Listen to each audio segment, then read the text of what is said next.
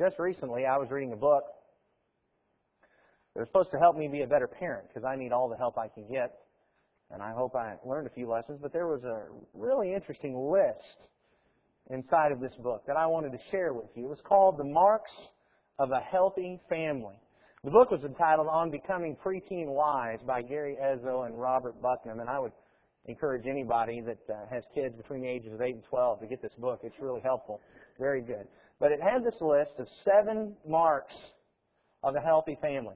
The first mark, healthy families share core values that all members embrace and submit to. Number 2, healthy families recognize that maintaining the marriage is a priority for family health. Number 3, healthy families know how to communicate with one another. Number 4, in healthy families, parents are not afraid to say, I was wrong. Number 5, healthy families choose conflict resolution over conflict avoidance. Number 6, healthy families make time to be with each other and attend one another's events. And number 7, healthy families have a corporate sense of responsibility to all members. As I was reading this list, of course I was thinking about my family and what this meant for us. But the more I get looking at this list and the author's explanation of them, I thought, man, that is actually a perfect list for the marks of a healthy church family. When we take a look at these 7 things, these are the 7 things that we ought to be doing as a congregation to improve our family health. And so I just thought that we might use this list as an outline for us today to learn about the marks of a healthy church family and how as we follow these things, we can have healthier and better relationships with one another. Before we do that, would you bow with me in prayer, please? Glorious and almighty Father in heaven, we love you and we're thankful for your love and your mercy. And we pray that you would continue to be with us and help us to be a strong family of yours. Help us to bind close to one another so that we can be bound closer to you. We love you and we thank you that you have loved us, sending your Son to die for us.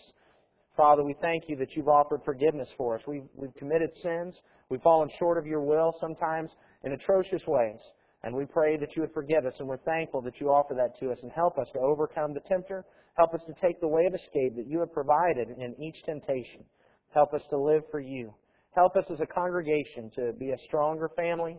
Help us to follow these keys and all others that are found in your word so that we might glorify you, because that's what this is all about.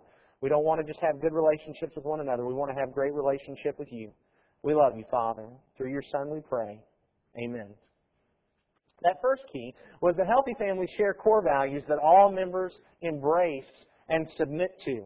If you look in 1 Corinthians chapter 1 and verse 10, 1 Corinthians chapter 1 and verse 10, Paul wrote to the church in Corinth, Now I exhort you, brethren, by the name of our Lord Jesus Christ, that you all agree and that there be no divisions among you, but that you may be made complete in the same mind and in the same judgment.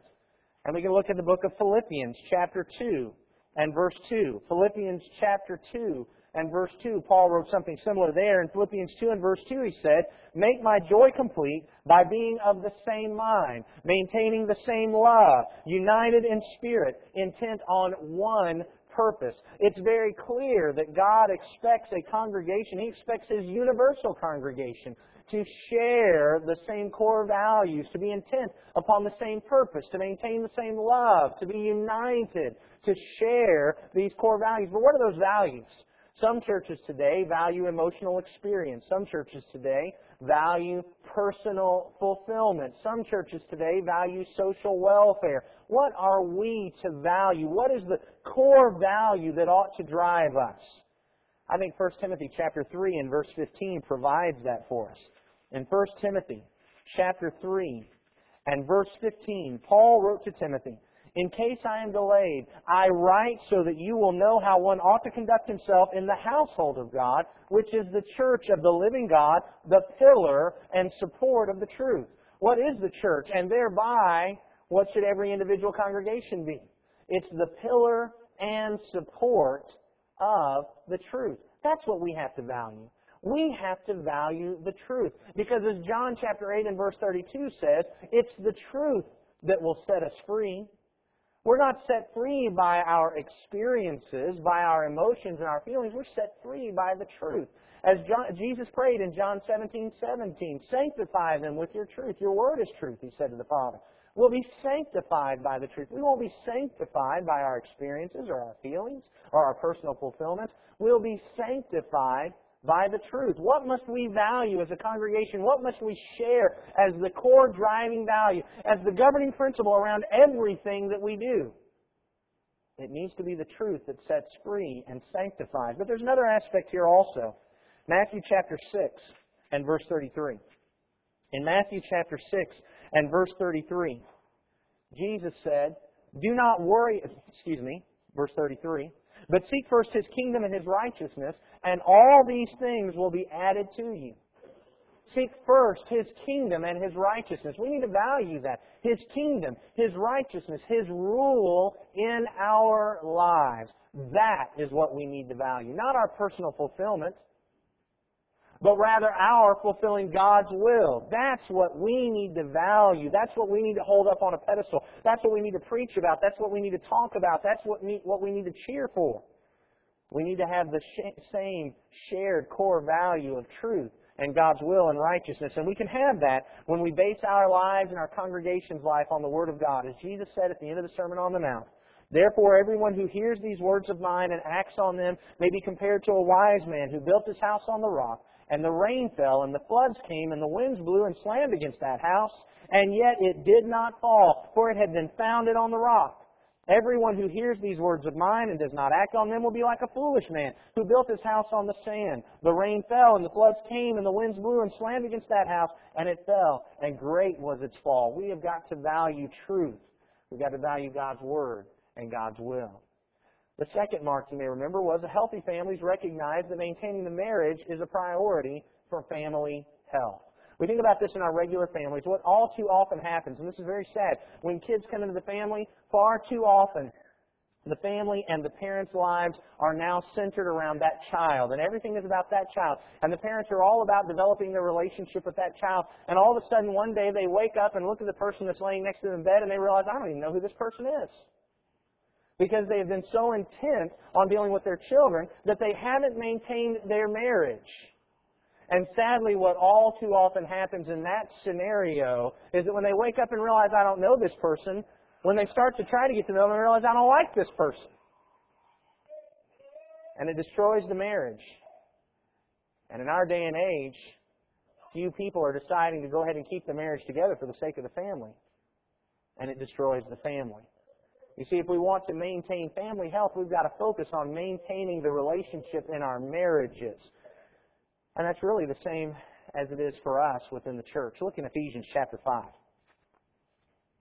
In Ephesians chapter 5, beginning at verse 25, Paul wrote in Ephesians 5 and verse 25, Husbands, love your wives, just as Christ also loved the church and gave Himself up for her, so that He might sanctify her, having cleansed her by the washing of water with the Word, that He might present to Himself the church in all her glory, having no spot or wrinkle or any such thing, but that she would be holy and blameless. So husbands ought also to love their own wives as their own bodies. He who loves his own wife loves himself, for no one ever hated his own flesh, but nourishes and cherishes it, just as Christ also does the church, because we are members of His body. For this reason, a man shall leave his father and mother, and shall be joined to his wife, and the two shall become one flesh. This mystery is great, but I am speaking with reference to Christ and the church. See, what Paul says about this is, as he's talking about husbands and wives, he says, in reality, I'm really talking about Christ and the church. The church is the bride. Christ is the groom. And that is the first relationship that we need to be working on. We, as part of the bride of Christ, must first and foremost work upon our marriage relationship with Christ. Too often, we think that the foundation of having a healthy church is making sure that all our relationships are going well with one another. The foundation for having a healthy church is for each of us first and foremost to make sure that our relationship with Christ is right. When you and I have the proper relationship with Jesus, guess what's going to happen with our relationship with one another? When you're serving the Lord and I'm serving the Lord and we come together to serve the Lord, we're going to be getting along. And we're going to be working through our problems. We're going to be dealing with issues, and we'll have a great family relationship. But first, we have to work on our relationship with Jesus. In Philippians chapter 1. Philippians chapter 1 and verse 27. Paul told the Philippians, Only conduct yourselves in a manner worthy of the gospel of Christ, so that whether I come and see you or remain absent, I will hear of you that you are standing firm in one spirit, with one mind striving together for the faith of the gospel. How did they have congregational unity? How did they have family health? The very first thing that they worked on was walking according to the gospel of Christ. Each and every single individual. Instead of dealing just with their relationship to one another, the first thing they had to do was make sure that they were walking according to the gospel of Jesus. And then they could have the unity and the same mind and that healthy family. Are you working on your relationship with Jesus through prayer and Bible study, through self-discipline? We've got to begin there. Sadly today, the pendulum is swinging over to where we're all so worried about our relationships with one another that we get to know one another really well, but we don't have any idea how to help each other because we don't know what Jesus would do. We've got to have a great relationship with Jesus. We've got to work on that marriage relationship if we're going to have a healthy family. Thirdly, healthy families know how to communicate with one another. We could preach whole sermons on communication. In fact, we have preached whole sermons on communication. And I will try not to preach a sermon within a sermon this morning. We're just going to deal with this briefly. Perhaps the best book I have ever read on communication, apart from the Bible, is a book that's entitled Crucial Conversations. And I just want to share with you a definition that they have. They use the word dialogue instead of communication. Their definition of dialogue is the free flow of meaning between two or more people. Listen to this quote. At the core of every successful conversation lies the free flow of relevant information. People openly and honestly express their opinions, share their feelings, and articulate their theories. They willingly and capably share their views, even when their ideas are controversial and unpopular.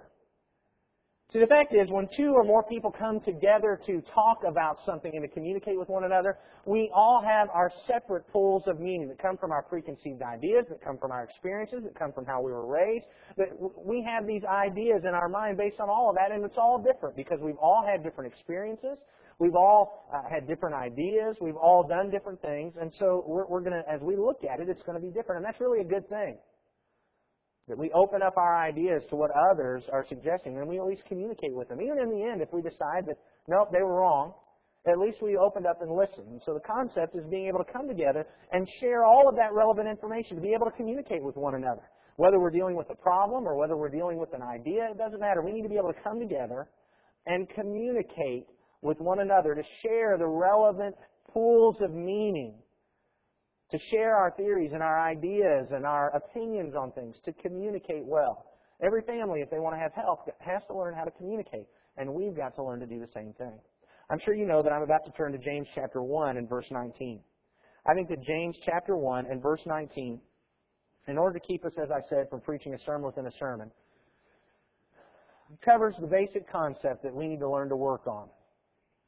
I understand that James 1 and verse 19 actually is dealing with our relationship to God and His Word. But I do think that this verse provides a great model for communication with all people.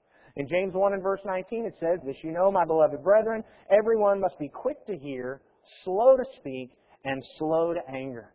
We have to learn to communicate. And when we talk about communicating, we typically think about talking. If I want to communicate well, we think I've got to learn how to make my points well and how to back them up with illustrations. But the first thing we have to realize is if I want to communicate well, I've got to not jump the gun to talking so quickly. If I want to learn to communicate, I first need to learn to listen. Be quick to hear, it says. I need to learn to listen to others. I need to learn to listen to others to understand, not just listen for them to take a breath so that I can start talking. I need to listen to figure out what is it that they're feeling, what is it that they're thinking, why are they saying this? Even if on the surface I'm thinking, this is the craziest thing I've ever heard.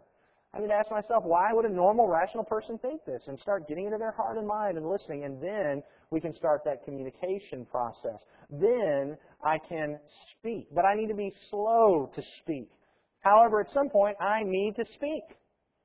I need to share my pool of meaning with others. But when I do that, I need to remember Ephesians 4:29. "Let no unwholesome word proceed from your mouth, but only such a word as is good for edification, according to the need of the moment, so that it will give grace to those who hear." When I speak, I've taken my time to listen so that I can understand, so that now when I open my mouth and start talking, I can add grace to those who hear. If I can't add grace to those who hear, if my words can't be a gift to them, then I need to just keep my mouth shut. And the third key, it says, is be slow to anger. How easy it is for us to hear something, and whether we have perceived it correctly or incorrectly, jump to some type of angry conclusion.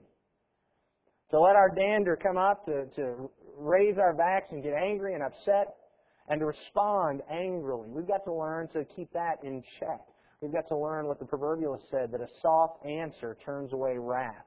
We've got to learn to be quick to hear, slow to speak, slow to anger. If we're going to have a healthy family, we have to learn how to communicate with one another. That means that we don't avoid one another, but we get with one another and talk with one another and listen to one another and keep our tempers under control. The fourth thing it said was that in healthy families, parents are not afraid to say, I was wrong. Now, I'm not going to take from this any type of parent-child relationship, but I just want to talk about the issue of all of us being unafraid to say that I was wrong. Anybody here ever been wrong before? Okay, me too. When somebody got upset at you and they said, you did this, this, and this, anybody ever say, you know what? You're right. I was wrong.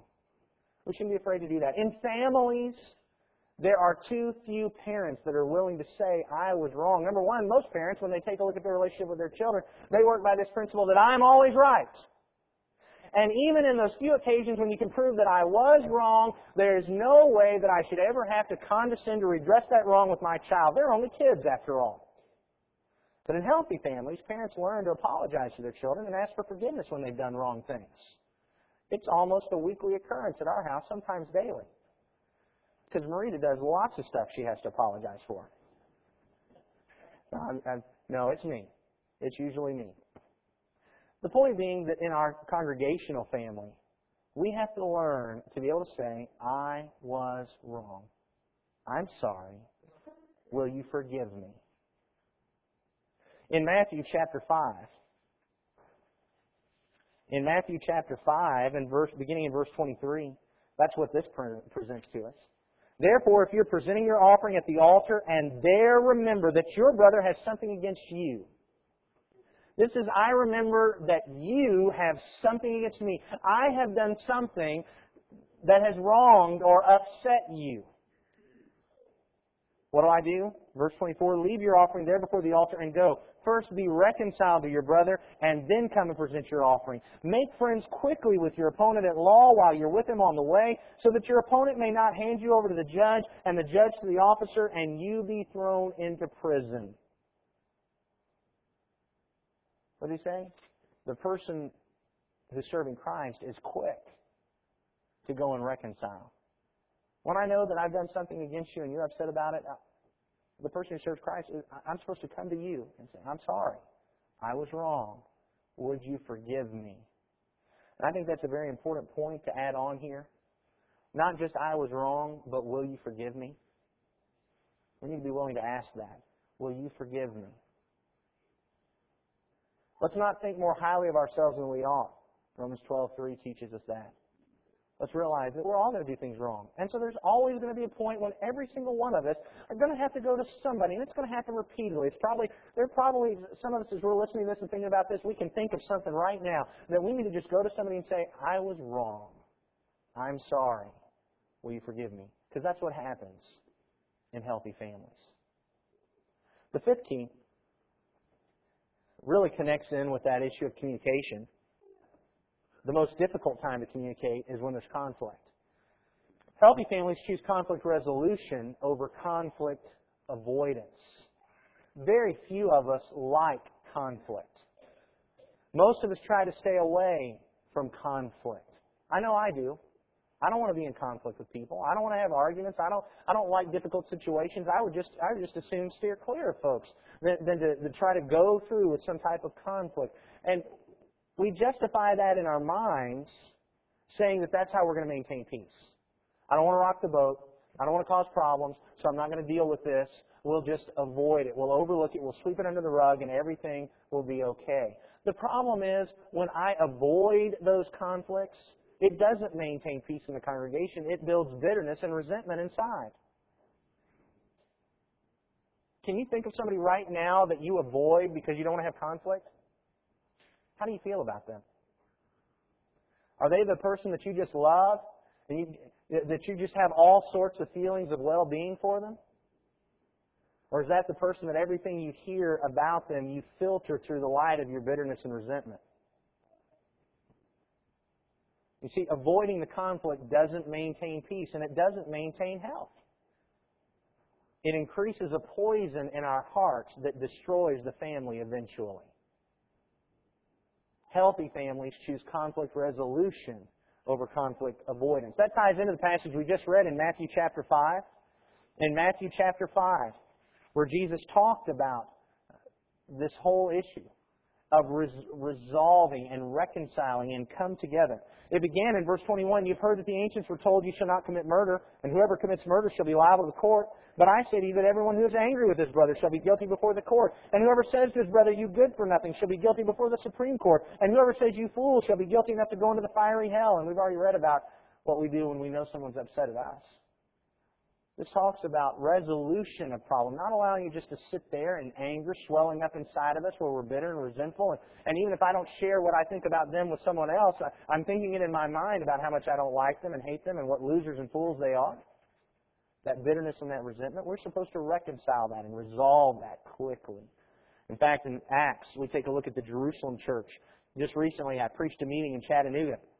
And they asked for the series, which y'all may remember we went through last year, throughout the year, on the Jerusalem church. And one of the keys of Jerusalem's success was the fact that they quickly dealt with problems. In Acts chapter 6, they had a problem. The Hellenistic widows were being overlooked. And the folks didn't avoid it. They went to the apostles and said, we've got a problem. And the apostles didn't avoid it. They had the congregation come up with a solution. And they appointed other men to deal with this issue. And then in verse 7 it says, the word of God kept on spreading and the number of disciples continued to increase greatly in Jerusalem. It grew because they dealt with the problem. In Acts chapter 15, there was another problem in Jerusalem. There were folks teaching error. In Acts chapter 15, they were teaching that the Gentiles had to become Jews first before they could be Christians. They had to be circumcised. They were having to deal with this error. They didn't avoid it. They came together. They talked about it. They debated it, the text says. They had debate, dissension, disagreement. But by the time they were done dealing with it, they'd come to unity. Why? Because they didn't choose conflict avoidance. They didn't say, maybe if we look the other way, it'll go away. They faced it head on, and they resolved it. That's what healthy families do. Number 6, healthy families make time to be with each other and to attend one another's events. In Acts chapter 2, verse 46 and 47. Acts chapter 2, verse 46 and 47. Day by day, continuing with one mind in the temple and breaking bread from house to house, they were taking their meals together with gladness and sincerity of heart, praising God and having favor with all the people. And the Lord was adding to their number day by day those who were being saved. What was happening? They were spending time with one another. They were spending time together in their assemblies, but they were also spending time with one another from house to house. They were spending time together socializing. They were taking their meals together with gladness. They were doing social things. And they were doing spiritual things together. They were praising God together. But the point is that they were spending time with one another. How can we possibly win this battle against Satan if we're not spending time with other members of the army?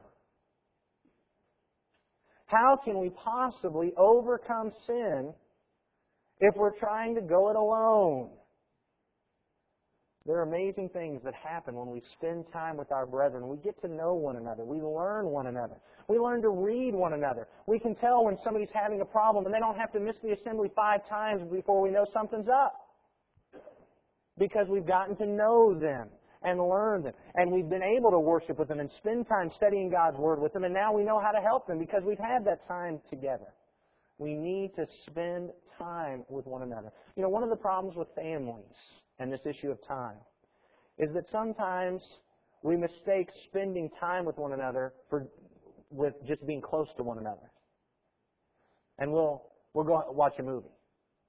And while we're close and we're in the house together, we're not actually spending time with one another. We're not talking with one another. We're not learning anything about one another. We're just watching that screen.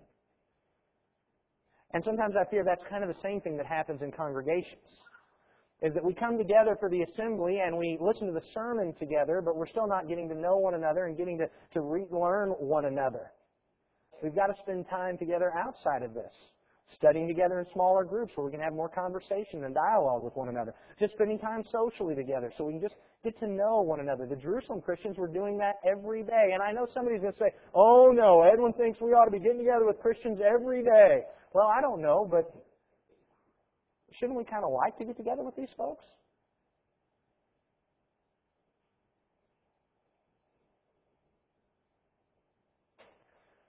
At least for that amount of time, we'd be with a group of people that we know can't possibly or wouldn't exert evil influence on us just by the way they talk and the things they talk about enjoying and that sort of thing.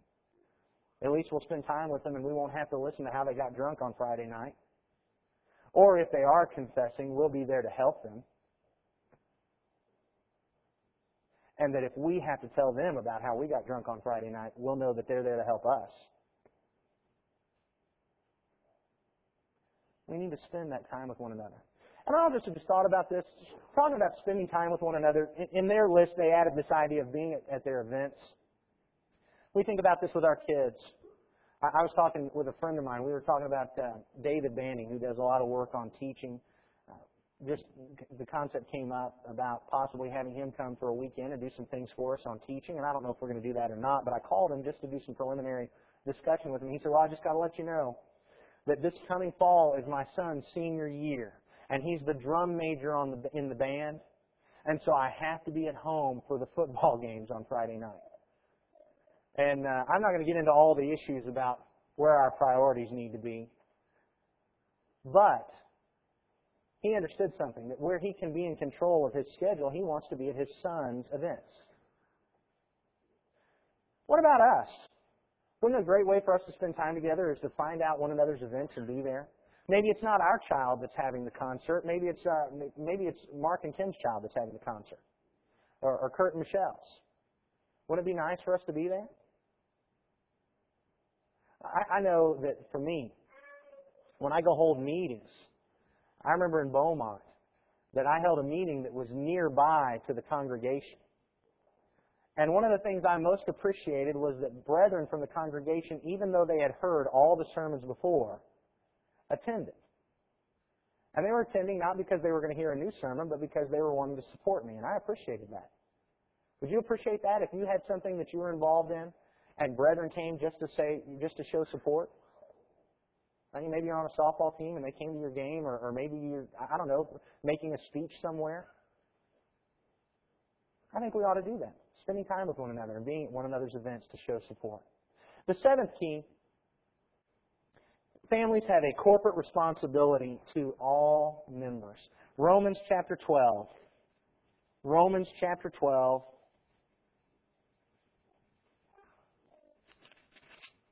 And verse 4. Paul said, for just as we have many members in one body, and all the members do not have the same function, so we who are many are one body in Christ, and individually members of one another. Did you catch what it said there? We're not just members of the body. We're not just individual members of the club that pay our dues and show up to the meetings every once in a while and everything's okay. We are members of one another.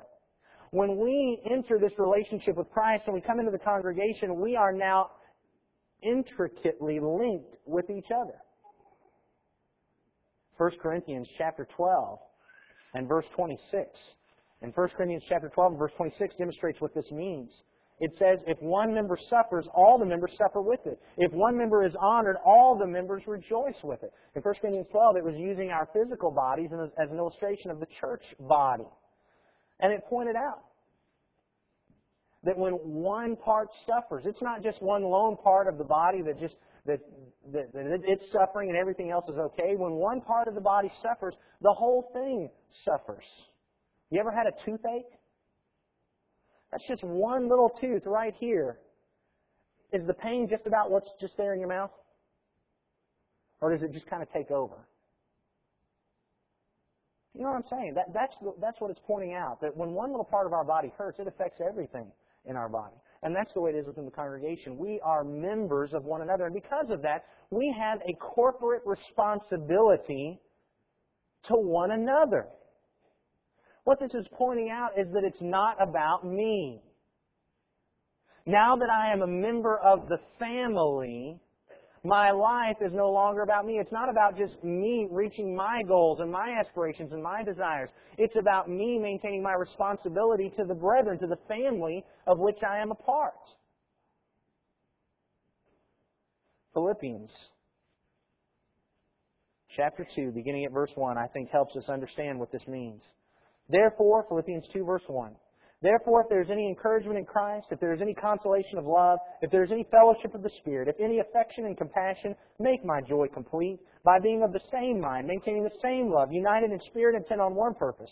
Do nothing from selfishness or empty conceit, but with humility of mind, regard one another as more important than yourselves. Do not merely look out for your own personal interests, but also for the interests of others.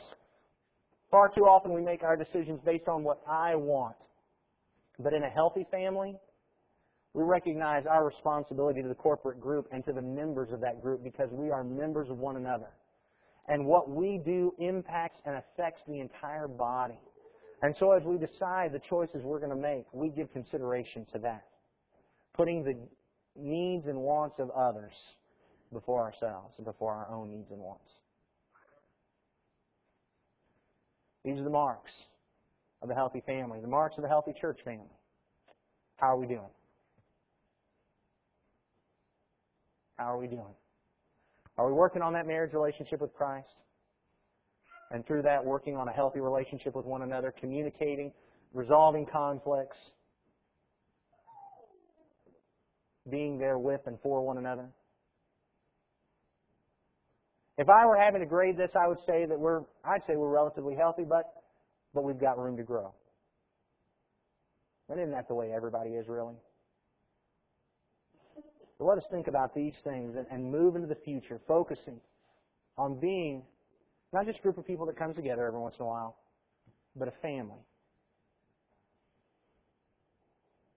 that loves and submits to God and to one another. If everybody were just like you, how would we be doing? I know we all have work to do. Let's get at it.